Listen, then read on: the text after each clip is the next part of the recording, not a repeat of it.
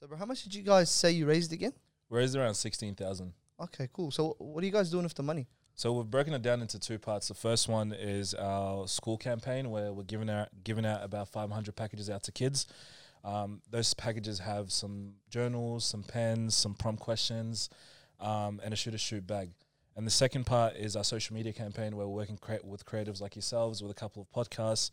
We're having a Twitter room where we're having professionals involved in that as well, alongside the shoot team, where you guys can come in and obviously have a conversation and stuff like that. Am I missing anything, Scully? Come hop on if there's something to add. Jump on. Do you think? You guys will probably know this familiar face. We've done an episode with it. Was good. Thank you, boys, for having me and Omar and Ivanka. It was a pleasure to have you guys a part of this campaign. Just to kind of like reinstate what Omar's already said so eloquently, basically, it's been split into two parts, right? So the first part is the school program. So we're going across schools all across Melbourne, and we're going to be giving to almost 500 kids a shoot package. And in that package, like Du said, Omar, was a backpack, a USB, a pen, a journal, and inside that journal we'll have prompt questions with a card as well, with resources to local help if you need some type of assistance, as well as what we call a creative pamphlet. Now, in this creative pamphlet is going to have QR codes to our YouTube channel and all these playlists. So there'll be a playlist for editing, there'll be a playlist for photography, there'll be a playlist for engineering, there'll be a playlist for basketball. All these different creative playlists will be there on YouTube for anyone to reach out to. It's also going to be public for anyone else. There will also be QR codes, maybe not QR codes, but Instagram links to our local creatives. For example, they will be having podcasts. So Fair Dinkum will be on that creative pamphlet, as well as film photographers, engineers, editors, DJs, and all that. Because growing up, there's a couple things of why the team was so solid on this. Because growing up, right, we thought, and I thought personally, America was the place to be because we didn't have anything televised except for Around the Twist in Australia, right? Yeah. And I'm not going to relate to Around the Twist, bro. I didn't even hear about Talkie until I was like 15, 16, right? So, even like basketball, I was like, I want to go to America. I want to be either an actor, like I said in the last podcast, or I want to be an NBA player. But now, if we can see, hey, yo, look, there's people who do film photography or journalism that makes it cool like myself, that makes it look like it's something that's cool to do, or podcasting or basketball, like to hoop, like there's dope hoopers in this area in the scene that we don't know. So if we were to have like a link or show these kids this is what we're doing in the area, then it will make kids be like, yo, I'm proud of where I'm from. I'm proud of what I do. And I don't have any hesitation or, I'm not unconfident with it. So that's why we're doing that and the shoot package, as well as the journal and the prompt questions. For me and a lot of people such as Omar, journals helped me engage with myself and understand me. Now, I could be really happy to talk to Navanka, by the way, right? But when it comes down to it, I may not tell her what my true addictions are. You know what I mean? But I will tell myself that because only I know. So that journal is for you to answer, and that's why we had these prompt questions to kind of get you going. Like, a letter to your future self. What's your thoughts on this? How do you get support? What do you like to do in these type of situations? So that gets the ball rolling for them. It got the ball rolling for me when I was 20 or 19. Imagine that when someone's 14, 15. They're going to develop that emotional intelligence so much more earlier. And, they might be that person that will help their friend during a situation. I can't really tap into that. But if I'm emotionally intelligent and Omar may not know and understand the situation, I'm the one that can help him out, and he'll listen to me more than, for example, Navanka or someone else. Exactly. So that's what we're doing with the schools in the campaign. One last question though: what's the future of Shoot? I mean, I think Deuce can say his piece. Yeah, it's looking bright, man. It's looking bright. Everything is looking bright for us. We're not stopping. Sure. There's been little setbacks, but we're coming back stronger, harder, and everything's working out for us. Everything's working out for the people around us, and it's a learning process, and we're going to see where every day takes us. Yeah, beautiful. Exactly. Beautiful. Thank you guys for coming on. Guys, make sure to like, share, subscribe. You know the drill. Any last words, Swade? No, also, make sure you support the brothers. You can obviously tell they're very passionate about what they do. And when people do good work, make sure you go and support them so they can continue to do good work for generations to come, inshallah. And break the cycle. Break the I'll cycle. help you boys, inshallah. And in regards to like Foundation House, just so, because obviously first time I heard of Foundation House was Yeah. through the boys at Shooter Shoot and stuff. Yeah. What services do Foundation House provide, and what do you guys do exactly? Yeah. So Foundation House is a service for asylum seekers and refugees who have gone through torture and other traumatic experiences. And so when people are referred to Foundation House, our intake team will take a kind of a story about what they've been through and also what their needs are. And then there's lots of different services, but the work that I do, I work in the mental health clinic. Yeah. So that means that in my day-to-day work, I see people who have been through these traumatic experiences, and you know, sometimes it's about like they might need medications, or it might be just about kind of having a conversation about what they've been through, because I think it helps people to actually have a safe space to talk about what they've been through, have somebody listen, and try to understand. Yeah, so I do therapy and medication prescriptions. Yeah. Does that stuff weigh heavy on you yourself as Yeah. even like a psychotherapist? Yeah, it So does. when you leave the place, do you have to like compartmentalize, or what strategies Yeah. do you use to kind of like leave all that stuff there? Yeah, it is really hard. But I think what I really like about Foundation House is that even in the Brunswick office, just the office is really nice. Like you have a view out into the garden. So when you're talking, you can look at the trees and the birds, and it's very calming for you and your client. But I think afterwards, what really helps is that I don't work there full time. I work there 2 days a week. So in the days in between, I have kind of time to like process everything.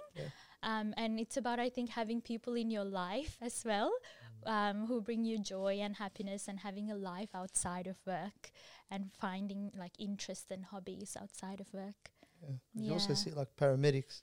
They don't work every day of the year. They have like 3-4 months, I think, where they're working, and they have like 6 months leave or something like that. So when you see like trauma on a daily basis, it could weigh heavy. So I just wanted to see like if somebody who has to deal with trauma, is at the front line of fighting it, like if you had strategies, then maybe that could impart some sort of like wisdom upon people who watch this podcast. Yeah. And I think another thing is also like I have my supervision.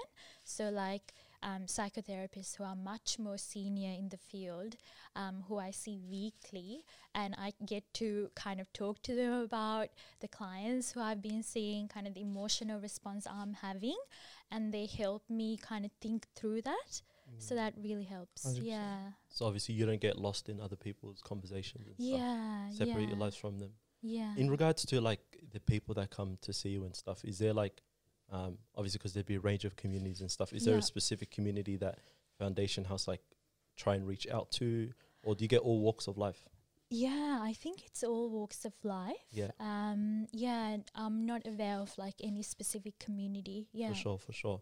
And I was going to speak about in regards to the stigma of mental health, and obviously we've been seeing how like there's been a rise in the conversation of mental health in the last couple of years, Yeah. or even like the last decade. I know when I was going through school, that conversation wasn't really that, what do you call it, prevalent. What are some ways that like you can like introduce people to the conversation of mental health and like speaking up? Because a lot of people don't realize the trauma that they go through unless they obviously see a psychotherapist. Yeah. I was going to ask, so what are some ways where people can open up to that conversation and make it easy? Yeah.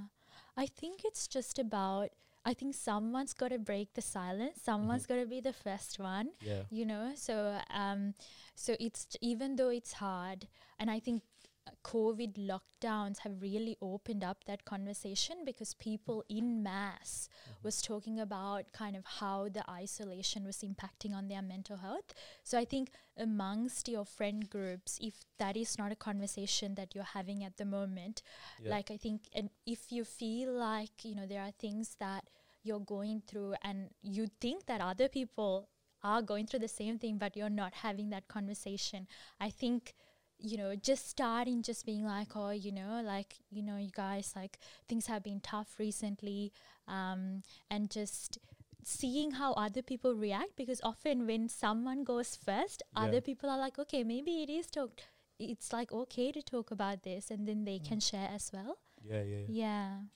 Do you have a method to separate? Because obviously we know that there's something called a bad day.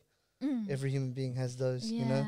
And a lot of the times people have a bad day, and they can kind of associate that with something a little bit more serious. Yeah. Or if not, vice versa. You know, somebody's just thinking a bad day is just it is what it is, and I'll move on tomorrow. I'll wake up, I'll be different, but it doesn't Yeah. change. Yeah. Is there anything that you can categorize, for example, depression or anxiety, Yeah. in comparison to somebody just having a bad one? You know? Yeah, I think that's such a good question, and I think what you said, like a bad day,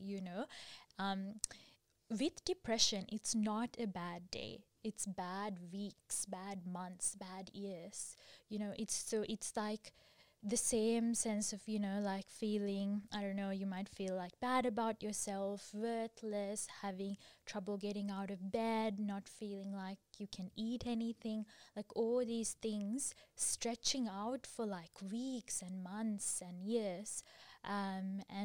So it is about that, but it's also about kind of how serious it can get in terms of like whether, and this is a very serious conversation, but people having thoughts about ending their life, about self-harming, like those kind of things are quite serious.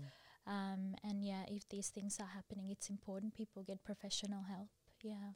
Sorry, but there's also this this concept of autopilot, or staying in autopilot for a while, like not really just sitting and like in sorrow or anything, but more so just kind of going through the motions of life. And we noticed that with people around our age. I don't know if you boys are all 24ish, 25ish, somewhere in that range. Like something that, like when especially a male, they get through to that age, they start to turn into like kind of like a robotic mechanical system that just continuously functions the same. Like does that categorize itself in that regard as depression or anxiety, or so it's almost like what you're describing is like a numbing response. People just like feel emotionally numb. They just go through the emotions every day, but they don't really feel anything. So I think if it is that it is important to, this is a really complicated conversation, because how we draw the line between what is abnormal and what is normal, it's like such a gray area, and it shifts depending on the culture. So I think if you do feel like that you're going through autopilot and you just feel emotionally numb, I would say that there are things, there might be things in your life that you're not really trying to forget about and push back and not think about. And I would kind of think, for people like that to really try to reflect why they are like that, why they feel emotionally numb, and try to think whether going to a psychologist would be helpful, where they have an opportunity to talk about things that they've been through. What are some reasons why people would feel like numb in regards to that? It's so dependent and variable.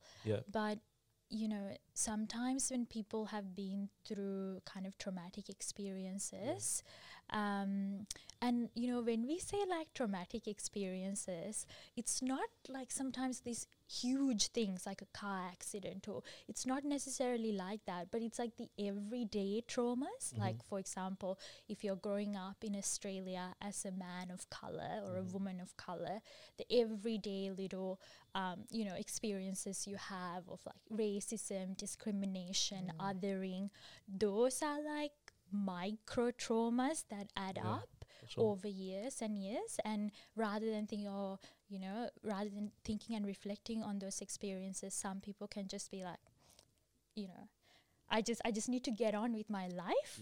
And people just push all those things back. And that is the way they have learned to cope with them.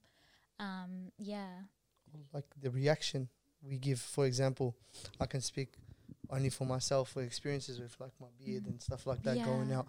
Like you'll get the occasional glance like, come on man, look at this bloke, like and for us, when we kind of like go out of the house to kind of go about our business, we don't really expect to gain some sort of friction from people you never met before, you know. Mm. And then so you're saying that micro traumas do exist. So for Yeah. example, even getting the odd glance or the odd, you know, like greaser or Yeah. that sort of stuff actually adds up to kind of like frustrate you further. Is that Because it's correct? cumulative, right? Like Mm. it adds up. And also, like, if you think about what it means, right?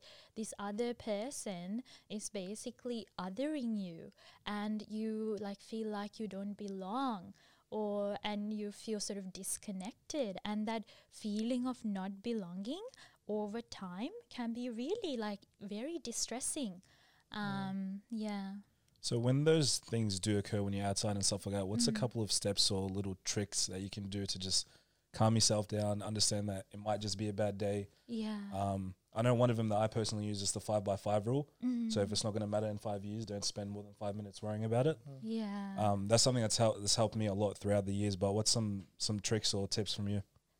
I think it's about kind of having a really good way that you are prioritizing your well-being like every day, rather than like something happen and then you try to do something. Just like routinely build kind of good well-being into your daily life, you know. So it's like, you know, you need to look after your body, so having a good sleep routine, having a good diet, having a good exercise regime, but also like having ways to connect, you know, that may be connecting to yourself through hobbies, but connecting to your family, connecting to your friends, connecting to your community. Like, for example, what you guys do, like, you know, this podcast, I can imagine that it's your way of like connecting to your community, you know. For sure. And that gives like some sense of meaning and purpose. So I think that's really important when you feel like, okay, you know, these people are othering me, but I have so much in life that connects me to people and brings me joy. So I think that's what I would say is important. Rather than reacting to things, you just build a very good like mental well-being routine into your daily life every day. Yeah. In regards to the conversation about trauma as well, and you know how you were speaking about like micro trauma in regards to Yeah. small things happening over a period of time that you don't attend to or give notice to. Can that be also the same with like trauma that's out of your life? For example, like past your experiences, like let's just say your family's experiences and whatnot. Yeah. Because I know for most of us, like we're all first generation, second generation, Yeah. what do you call it, Australians living here. Yeah. And obviously some of us have come from war-torn countries, parents being Yeah. refugees and all that kind of stuff. Exactly. Can those be things that affect our lives as well? Yeah, definitely. I guess here we are kind of talking about intergenerational trauma. So yes, like, you know, what your parents, even grandparents, great-grandparents, what they've been through, it can all be passed down. And it's like the way that it's passed down. Some people are like, oh, like how can trauma be passed down through the generations? And it's not necessarily, you know, like the traumas that our parents been through, we are not directly experiencing that trauma, but what we are experiencing is how our parent was left with after that trauma, you know. So they might be more anxious, more depressed, more withdrawn. It might have, what they've been through might have affected their ability to parent, you know, to be like emotionally available, to, you know, praise your child, to like all these things that they, you know, has impact, like because of the trauma, their life has been impacted in that way. And so because of that, the next generation is affected because they didn't get those things from their parent. So now, you know, if we are not very conscious of that, that can pass on to the next generation in how we parent our children. So it's, yeah. So that's sort of different to the information that's out there saying that like depression can't be like sort of inherited and whatnot, or like I guess mental health issues can't be inherited. Because I was reading this book recently that I started and it was titled It Didn't Start With You. Yeah. And it was speaking about how a lot of the things that like a lot of trauma or like mental health issues can start even 3 generations before you. Exactly. You know, because like in regards to your mother's mother, so your grandmother, Yeah. because she's born with all her egg cells and whatnot, Yeah. that she's going to have all her life, or that basically led to your mother's birth, and that also led to your mother's birth. And it was speaking in regards to how that can directly affect you. And one of the ways that they said in order to address those mental health issues, or let's just say you're traumatized by some certain thing, is to have that conversation with your parent, you know. And I feel like within like families, like first generation families and all that, that conversation is sort of not had, you know, like everything is swept under the rug. Exactly. And what avenues would you say that would help in regards to opening that conversation with parents? Yeah. I think it first starts with, this is really hard, I think, especially for migrants, because, you know, like our parents and how we are can be quite different in terms of the lives that we've had and the environments that we've grown up within. So there can be like almost this communication barrier. Yeah. And cultural as well, because they've grown up in, like I know my parents, for example, they've grown up in Somalia. Yeah. And then obviously like the Australian way of life is completely different to the Somali way of life, you know. So they'll see me doing certain things and it's like, you can't address it because it's two different livelihoods, you know? Yeah, exactly. Yeah, sorry to cut you off, but yeah. No. It is really tough. But I think like trying to understand, and this is really, really difficult, but I think you need to find a space in your heart to be like, you know, I'm going through really difficult things, but my parents are too. And someone needs to make the first step in kind of trying to bridge this divide. So I would say like find something that, you know, you and your parent can enjoy like together. That might be like a good example of that. I think might be food, right? Because sometimes even though culturally, you know, we have grown up very differently, a lot of the time in the home we are still eating the same cultural food. So having a conversation with food over the dinner table about, you know, like what you said, you know, you have been reading this book and you've learned these things and you're really interested to understand what your parent has been through. And, you know, and even acknowledging, you know, I know that we don't talk about this stuff and we rather push it to the side, but, you know, I'm an adult now and I really want to understand my family's history and my family's story, because that would help me. And if you feel comfortable, I would like to know. And, you know, they might not want to share, but at least you've made that first step. For sure. Is there a way to, because I'm guessing this stuff all works towards creating a default setting or a default reaction from parents or from us in general. Like if we don't work towards or consciously work towards improving ourselves in regards to, like, for example, like intergenerational trauma, like, do you have any examples of intergenerational trauma like coming out? Like, for example, say the way you react to somebody talking to you in a negative manner or something like that. Is there examples of it? I think it's like more that like so I can give you an example. So a parent who has been through trauma, right?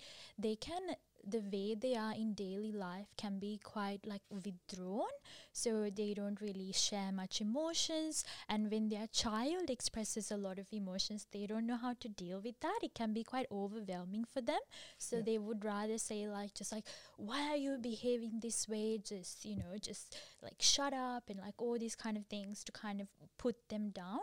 And so what happens to the next generation is that they learn that it's not good to express emotions, so they themselves will push their emotions aside, and so when they grow up, they are now adults who don't know how to express emotions, who find emotions just overwhelming. So when they parent, it's like it keeps going on, cycle repeats until someone breaks that cycle, until someone does and sort of has that conversation. So how do you spot like intergenerational trauma, like Suhail said, in regards to differentiating between having a bad day or like having like specific like depression that's just because of you, or let's just say having mental health issues that was because of past generations? How do you sort of tell the difference as a psychiatrist? I think we almost don't, in the sense that it's like multifactorial, you know, like, so when we look at a person, we know that they are not like an island onto themselves, you know, their life has been so impacted by, you know, the family they grew up within, the school environment, the broader like national political conversations. So all these things have affected them. So we almost would look at each each of the components. So almost everyone would have intergenerational, trauma in some ways. Can that come out in things like stress? So, for example, Mm. I know, or I can only speak for my own mum, but I think every Yeah. every ethnic's mum has a problem with stress, Yeah. like just consistent, like anxiety, and they're always like trying to keep everybody on their toes and stuff like that. Is something like that a result of intergenerational trauma, or is it just more so like a, how do I say it, more like a symptom of something else? I mean, it can be both. So sometimes, like because of intergenerational trauma, people can be quite sensitive or like predisposed to feeling more anxious with like little things, because I mean, if you guys think about it, right, for our parents who have grown up in war-torn areas, like their safety was at risk, their life was at risk, their whole body was like primed to defend themselves and to protect them and their loved ones, right? And so sometimes even when people leave that situation and come to a safer place, their body is still reacting the way it was before when they were in an unsafe situation. So they don't quite they know that they are in a different place and they're safe, but sometimes their body is still reacting the same way. So the Yeah. changes that happen basically like sort of at a physiological level. So their Yeah. body reacts and Yeah, exactly. then they carry that over until some sort of variable causes that stress, yeah? Yeah, Wow. yeah. That's very, very interesting. One of my ancestors must have had OCD, man, Yeah. because this thing is just killing me. But anyway. Because it reminds me of what I read in the book, because one of the tests that they done was like, when I was referring to like the 3 generations, they did a test on basically like a control group of mice and then obviously a test group, and they exposed the test group to shock, and they also they put the control group under shock. But every time they shocked the test group, they basically sprayed like cherry blossom scent with it. Yeah. So then now basically what happened was the generation after that and the generation after that, whenever they were exposed to the scent of cherry blossom, they would have like an adverse reaction to it. Yeah. And even though it has a positive smell to it, so that affect every time they were induced with that stress, they reacted differently to it. So I guess it's the same with in regards to like racism and like in regards to coming from war-torn countries and that. Yeah. You know? So that's quite interesting. And it's like what you were saying, it just reminded me of this thing called epigenetic. I don't know whether you've heard of it, but it's this concept where kind of the way that, your parents and your grandparents lived, what they ate, how much physical exercise they had, the emotional and physical stresses they had, all of those things affected like their genes and which genes were turned on, which ones were turned off, and that is actually passed on down through the generations and can really so it's almost like intergenerational trauma is like emotionally and psychologically passed on through parenting, but it's also in your DNA. So it makes sense why all Lebos are so angry. Something just needs to be turned on for them to react. I'm telling you.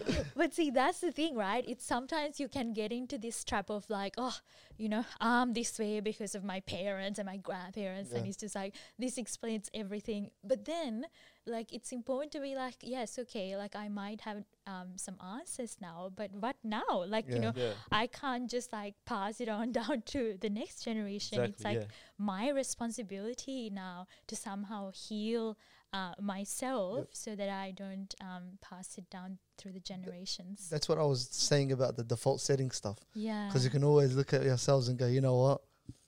I am the way I am. It is what it is. People got to deal with it, you know? You tell the boys around you, hey, don't push my buttons at this time because you're going to end up getting the wrong reaction. And then you look at yourself and you go, hang on, if I know that, why don't I do something about it? Yeah. So, which brings me to the next question. What do you suggest people to do in those situations? Use me as an example if you want, as an angry Lebanese boy. Okay. I think it's important that you have some like thinking space. Like, if you do think that you're an angry person, like, why am I angry? Like asking yourself that question, because anger, what is sometimes what we call like a secondary emotion. There's like, if you look back at anger, there's often a sense of sadness, shame, feeling like, like things like just like really difficult emotions inside, that, anger is the outward face of that, so it's like it's important to look back and think, where is this coming from? Do I feel like I'm being othered? Do I feel like embarrassed? Do I feel like, I'm hurt or sad or feeling vulnerable? What's going on?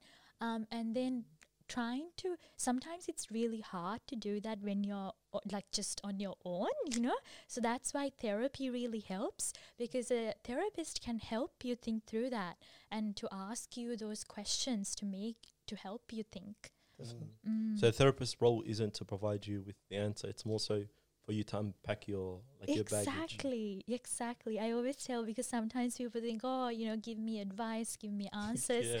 But it's more like you are like almost a guide, like walking side by side with your patient to help them understand their experience and also their own solutions. For sure. Yeah. So when can you like butt in? Because like what happens when, I guess, and I'm just thinking, like, let's just say someone wants to unpack a certain situation with you, and like, at what point are you not validating their feelings? Essentially, was what I'm trying to say. Yeah. Let's just say I present you with a certain problem and whatnot. You know how like you have guided responses, certain questions you can ask them to further unpack it. Yeah. Like, at what point do you tell them, no, you're sort of like wrong in that scenario?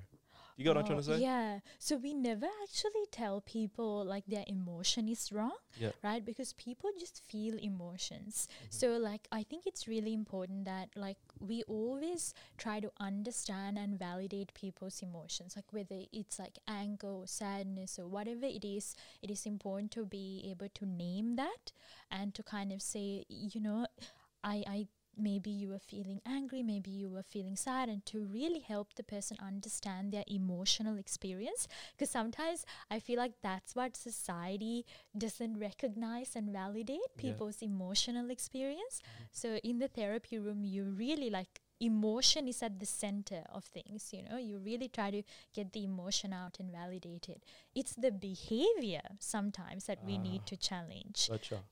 Yes, you were feeling angry, but what happened? Why did you do this? What's a healthy way of expressing that emotion? Gotcha. So you're not condoning Sohail for getting angry. Yeah. But basically you're condoning him for the way that he feels, essentially, Yeah, it's kind of, yes, your anger, you were feeling angry and you were feeling this way. But what you did, how did you think it actually, like your behavior helped you? Do you think your behavior helped other people around you? What could you have done differently that would help you or would help other people around you? Yeah. I think we spoke to a psychologist not too long ago on the podcast, and she was talking about the concept of the smaller self, so your younger self. Yeah. Yeah, and like, for example, you were saying the secondary emotion is anger. Yeah. The only reason why is because you felt like the younger self was being attacked. Yeah. And the only way to protect it is you have like this layer of emotions, for example, anger, for example, sadness, depression, or like being I think con man was one of them as well. I'm not too sure, but like there's all these other aspects of emotions that you use as a cross to protect the inner layer, which is your inner younger self. So how would you bring about a conversation with somebody who, for example, your mate, you can tell he's starting to act out a lot, or he's starting to be a type of way, and you really want to help them because you're like, you know what's going on, or you've at least think you know what's going on. Is it, do you tell them about this sort of stuff, or do you kind of like tell them that what they're feeling is validated or knowledge? I think it's really important like that you don't catch people in their like angry moments. It's like if people are like really angry and you're like, mate, and you try to have a conversation like in the middle of their anger, they won't be listening, and instead it might actually make them feel even more annoyed. So I think it's important like when they are not angry to be like, hey, like when you were like that before, like, I don't know like what was going on, and like to try to do it when they are calmer and not kind of in the the throes of emotion. I think it's really important as a first step. But also to kind of be like, you know, like I said, like, you know, because anger is kind of secondary, to kind of actually think about like what was going on for you in that moment. Like, why do you think you got angry? And I think, guys, like sometimes it is a lot of, you know, personal, it does take a lot personally to help a mate like that. So if you are feeling like you are also getting overwhelmed with these conversations, it is important to understand your own limits, you know, and like, you know, direct them to like professional help, but also to get like help for yourself if you're feeling overwhelmed. Yeah. In regards to like help, is there a point in time where like you can't help a person? It sounds like a stupid question, I'll be honest.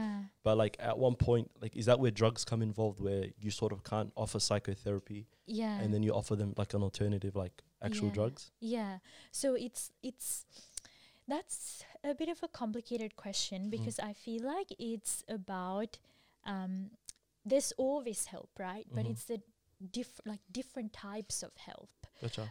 So with like milder like depression and anxiety, therapy is really good and helpful, but sometimes people can get like their symptoms are so severe that they can't actually engage in therapy, right? Okay. Like they might be just like so sad they can't even keep a conversation, or they want to sleep all the time, you know. So in that case, it is important that we think about medications, because medications can help them get to a stage where they can engage with therapy, right? Okay. Yeah, So it's more of like an opening to get the conversation started again exactly. that they wouldn't have otherwise. Yeah. Yeah. That's interesting. And with the therapy as well, like we're not professionals, obviously, but I know that everyone in this room has had a friend or family member or someone that was suffering through stuff like depression and stuff like that, and was against therapy.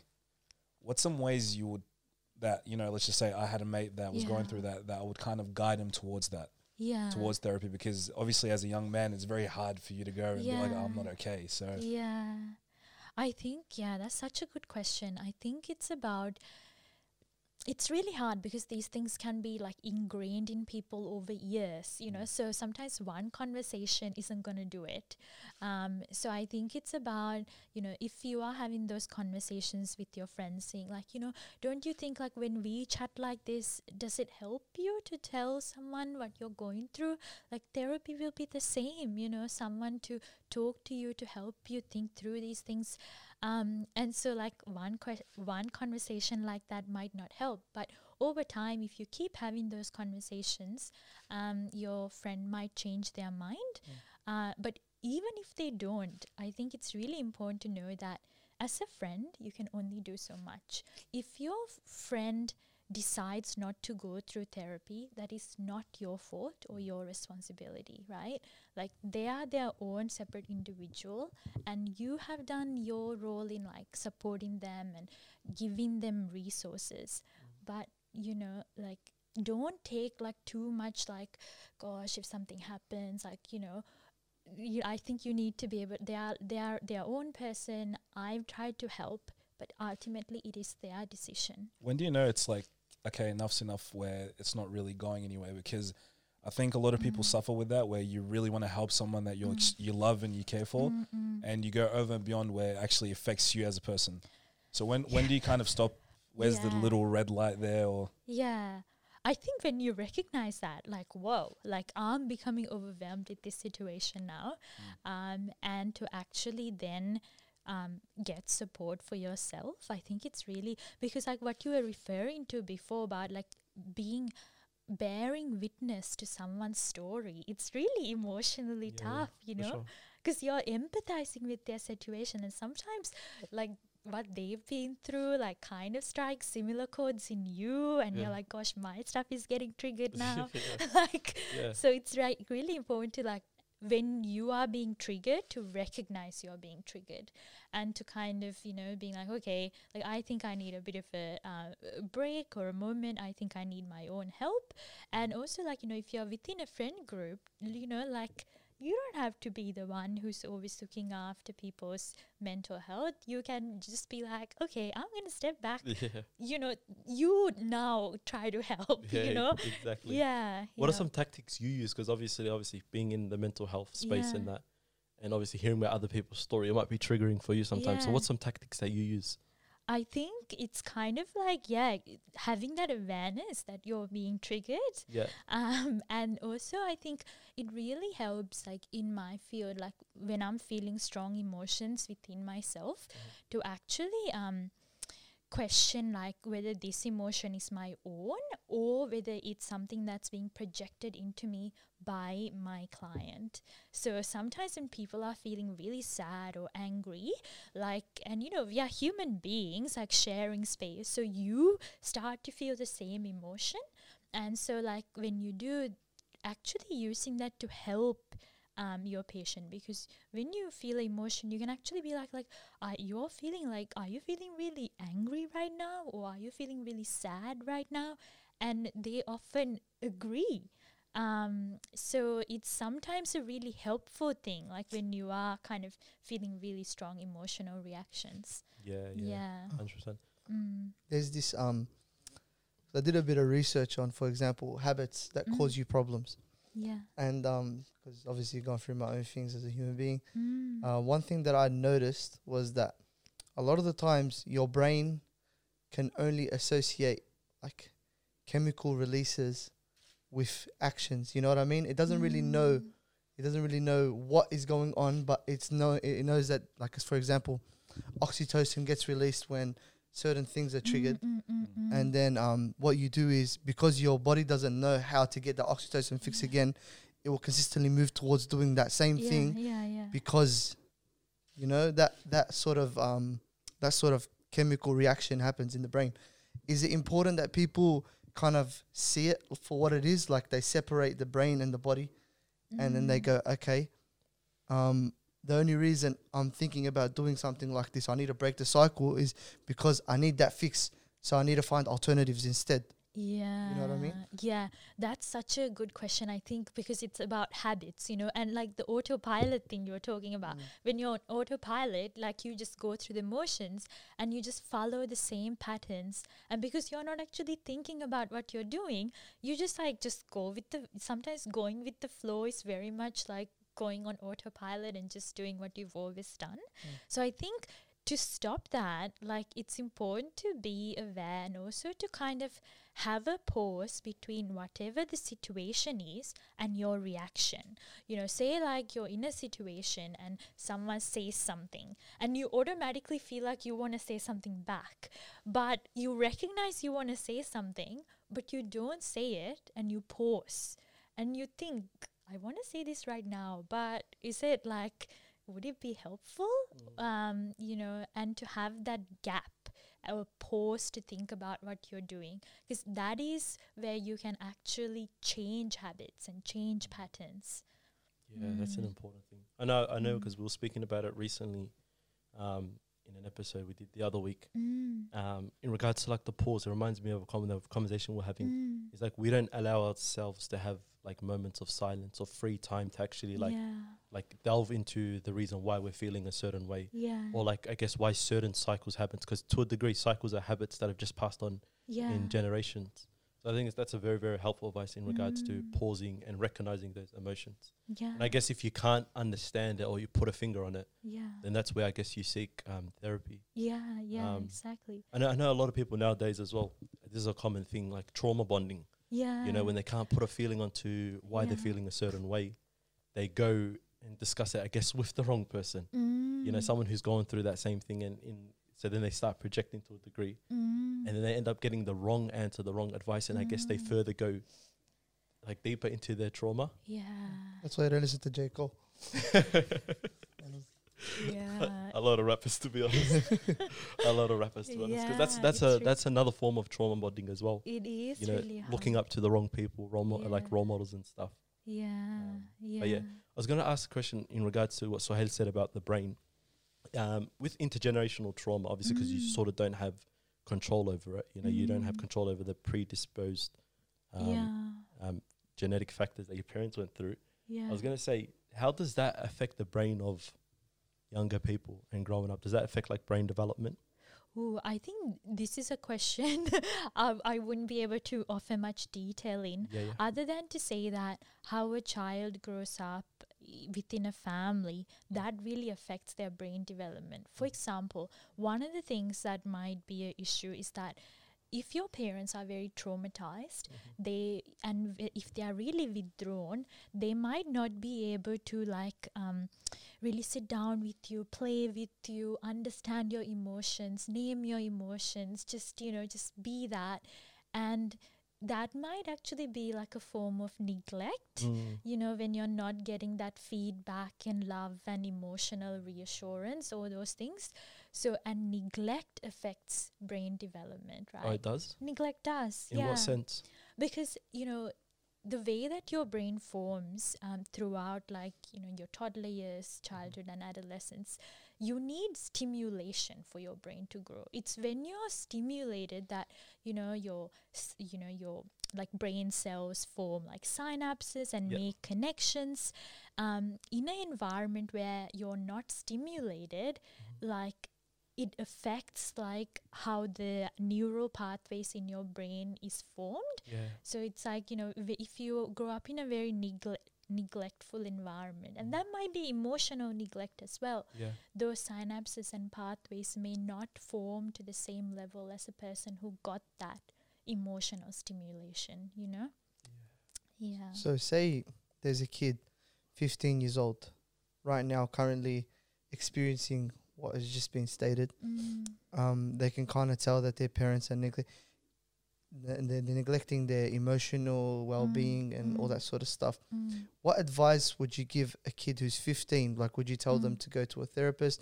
Would you tell them to maybe not seek validation in the wrong places, or what is it that you would?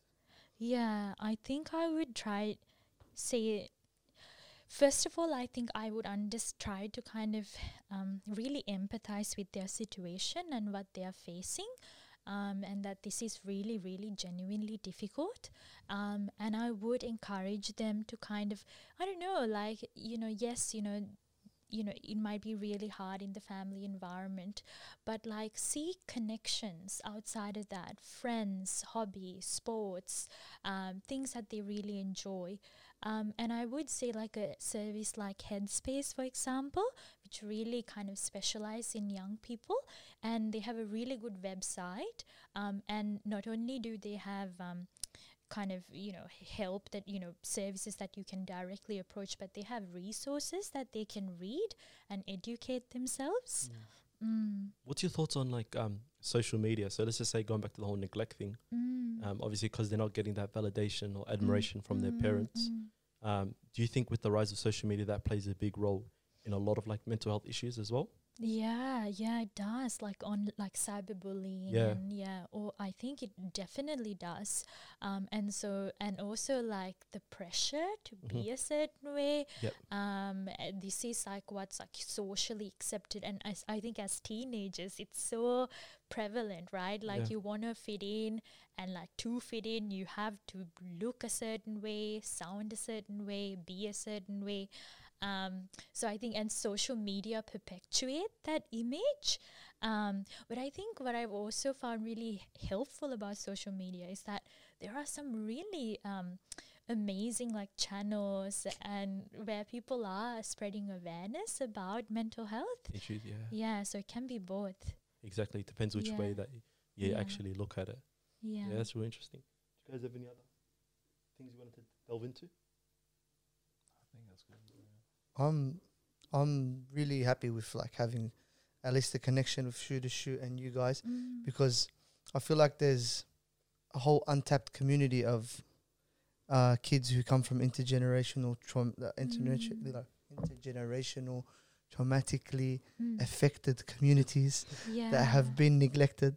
And I feel like the best thing for us to do is at least shine a light on what they're going through. Exactly. And the best way to kind of understand the problem is to understand that the problem is there to begin with, and to have that awareness. So we actually thank you for coming on, because honestly, that you shed light on some stuff that I didn't even know had existed, even though I went into my own kind of like mental health rabbit hole maybe a year or two ago during the lockdown. So thank you very much for Thank coming on. you. Honestly, Thanks for having me. appreciate it. And can I just say one last thing? I think most of us are here from either from a migrant background ourselves, so our parents are.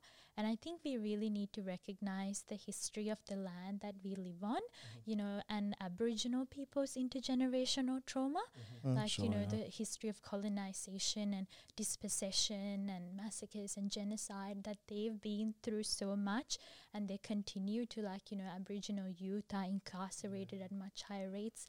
And I think so as, people of color, I think it's really important to be allies to Aboriginal people and stand in solidarity with them because, we live on their land. Yeah. Sure. And we might have not seen like the trauma that our previous generations, like our parents and grandparents have felt, but I guess they're exposed to the trauma on a daily basis and stuff. Exactly, yeah. Well, this conversation's opened, honestly, a whole into a new galaxy for me. I say that's for sure. But yeah, like I said, thank you for coming on and thank you for having Shoot to Shoot. Guys, make sure to like, share and subscribe. Is there some resources that if people do have questions, they can reach out to you on this topic? What I might do is I'll put something together and I'll send that to you. Yeah, send it to us. Yeah, exactly. Yeah. Well, shoot us a DM, guys. Make sure like, share, subscribe. You know the drill. And yeah, get us to 10 likes. Happy birthday. 10 likes.